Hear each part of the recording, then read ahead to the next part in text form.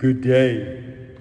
Francis Gargani, Redemptorist, happy to be with you once again. Now ordinarily on the 5th day, but this time the 3rd day of this month, sharing with you from our provincial house in Washington, D.C. This is a holiday weekend known as Labor Day, and often has been considered the close of the summer season. So thank you for tuning in and inviting the living Word of God to nourish us as we stand together on the threshold of a new season, and for many a new school year. Time usually only allows for the proclamation of one of the daily readings from our lectionary, and though ordinarily we choose the Gospel, St. Paul's letter to the Corinthians of today's first reading is just too good to pass up. And so, here's chapter 4, verses 6 through 15, Paul's letter to the Corinthians.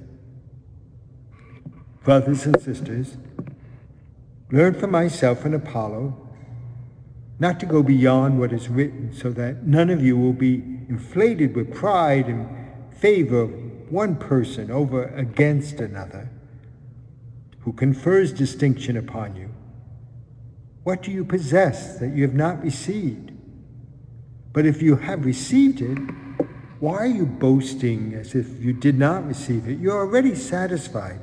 You have already grown rich. You have become kings without us. Indeed, I wish that you had become kings, so that we also might become kings with you. For as I see it, God has exhibited us apostles as the last of all, like people sentenced to death, since we have become a spectacle to the world, to angels and men alike. We are fools on Christ's account, but you are wise in Christ. We are weak, but you are strong. You are held in honor, but we in disrepute. To this very hour we go hungry and thirsty. We are poorly clad and roughly treated. We wander about homeless, and we toil working with our own hands. When ridiculed, we bless. When persecuted, we endure. When slandered, we respond gently. We have become like the world's rubbish, the scum of all, to this very moment. I am writing you this not to shame you, but to admonish you as my beloved children, even if you should have countless guides to Christ. Yet you do not have many fathers, for I became your father in Christ Jesus through the gospel. So, doesn't it sound like Paul is pretty frustrated with the community of Corinth?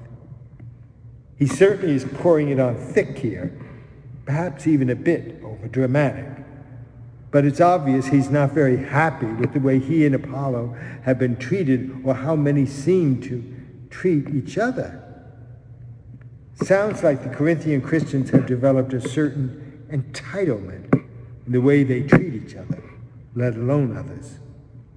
If we get the idea that it would have been so much better if we could only have lived in the early church, a more perfect church, not the institution that became rich, powerful, and often corrupt through its long history, then a passage like this kicks us into reality. Human nature being both wonderful and difficult, then and now, classism, egocentricity, and selfishness were as present then as now. Besides suffering personal humiliation and certainly the hardships he narrates, like hunger and thirst, being homeless, and being poorly clad, what's killing Paul, like any other loving parent, yes, he even does call himself father, is to see such an important part of the family of his sisters and brothers acting as if they haven't been baptized into Christ, as if they haven't been instructed to live in this world, yet not of it. The glamour of wealth and status have infected them, and Paul knows how destructive such values are to any community trying to live by the wisdom of the Beatitudes. And though he might be a bit self-indulgent when he protests, when ridiculed we bless, when persecuted we endure, when slandered we respond gently, we have become the world's rubbish, the scum of all. Paul is inviting the community that he originally formed not to lose sight that they are disciples of the Christ, the one who gave his life for their and, yes, our ransom. Paul knows shaming his beloved children never really transforms hearts, but only pushes people further into bitterness, resentment. Not to shame you, Paul writes, but to admonish you. That is, to guide you to become truly liberated and not enslaved by the trappings of a culture of greed and consumption. It's all grift, Paul pretty much exclaims at the beginning of his whole discourse. And that really is the first and last word he preaches to them and to us. None of us is better than anybody else, not really. Yes, some of us have worked hard to succeed, hard to be good parents, good siblings, good children, good at our profession, good caregivers, etc., etc.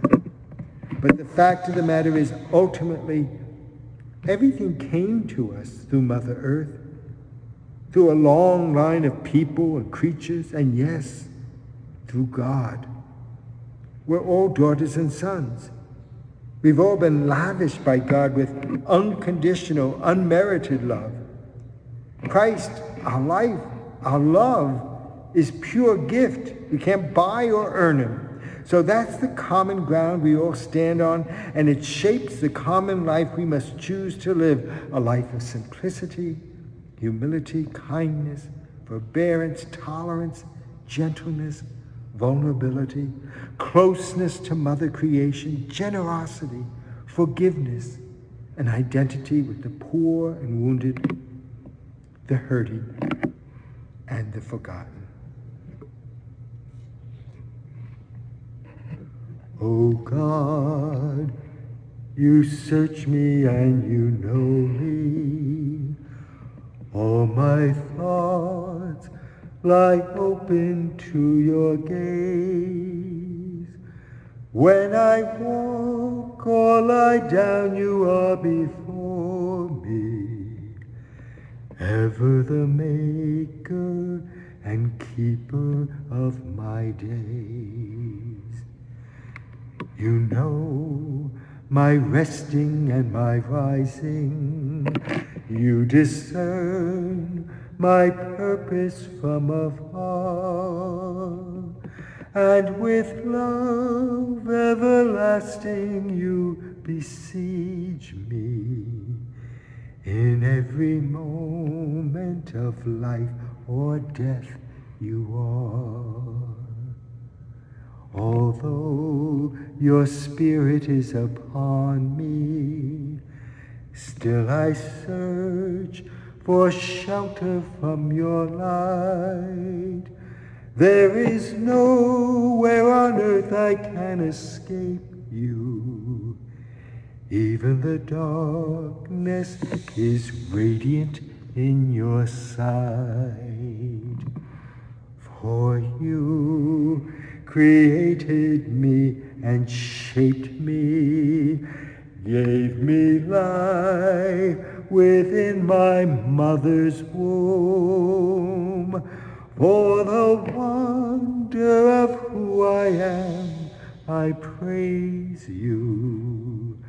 Safe in your hands, all creation is made